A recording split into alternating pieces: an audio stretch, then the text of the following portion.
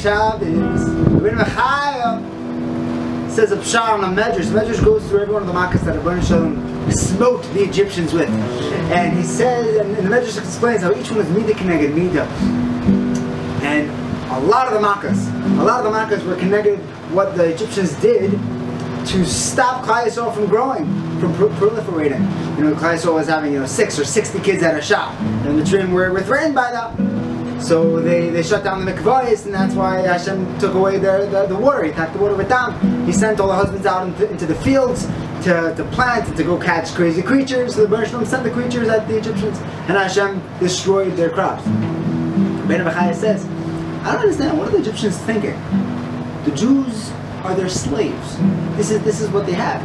The more kids that the Jews have, the more slaves they'll have. What was Pshat? Why were they trying to stop them from having more kids? More kids, more little slave left. Nope.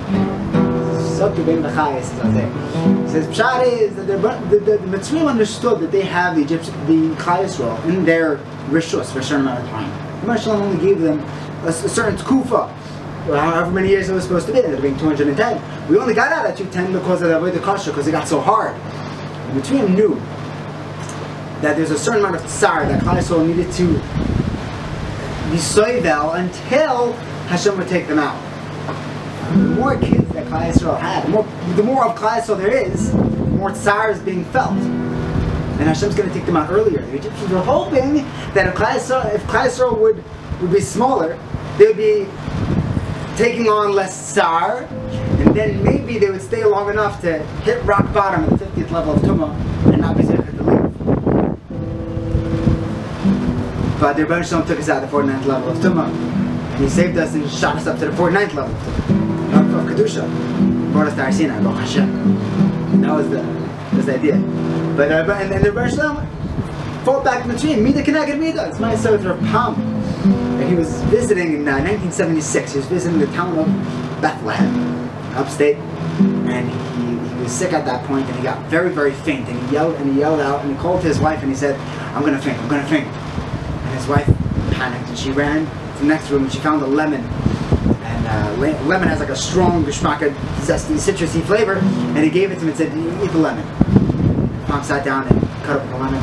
He made a bracha, and anyway, he took a big bite of the lemon. He mamash enjoyed every bit of that geschmack of lemon juice, and that gave him back his koyach. It revived him. And like a good gadol does, he sat down afterwards and said, "What is this keneged? Why am I zeichet to have this lemon to revive me?" And he thought back, and it takes a Rapan to do this. He thought that 20 years ago, he was visiting someone in the Bronx in the hospital, and he brought an orange, and he offered them an orange. And the person he was visiting was a relative. He said, no, thank you. And the bed over, there was a person lying there. It turns out he was the Admir of the Bronx. He was paralyzed. He was in a shrekelcha medical state. He wasn't able to talk. And Rapam offered him the orange, and he accepted it. He said, you remember, 20 years later, how geschmack that orange looked to the Admir of the Bronx. And it was delicious. He wasn't able to speak, but he remembers the gratitude that shone out of his eyes. He thanked her Pam for that orange. Pam said, 20 years later, the Rebbe Shalom gave me back that toiva with the citrus of a lemon. And Hashem didn't just give it to me at a barbecue. Hashem gave it to me when my life was riding on it, when I was about to faint, when it really meant a lot to me. The same way it meant so much to the person that I gave that orange to. The Rebbe Shalom should give us the eyes to be able to see the toiv.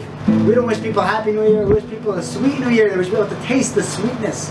We should be able to see the good, because we have so much good, but it's hard to see it sometimes, because human nature is that we focus on the negative. Our right is connected to the person's left in front of us. Our right is the din. We're very scrupulous with our right hand, and our right is connected to their left, all their faults, all of their incongruities, and that's the part that we look at. But the truth is that we have so much good. The Rebbe should give us the chance to be able to see all that good and to be able to thank Him for it.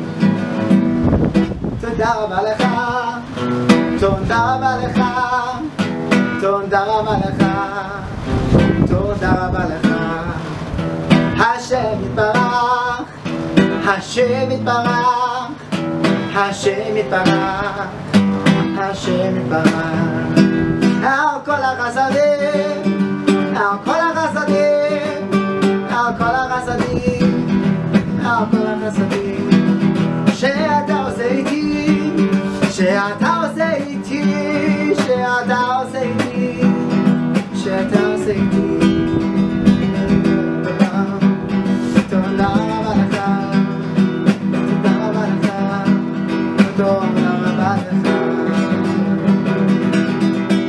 Good Shabbos.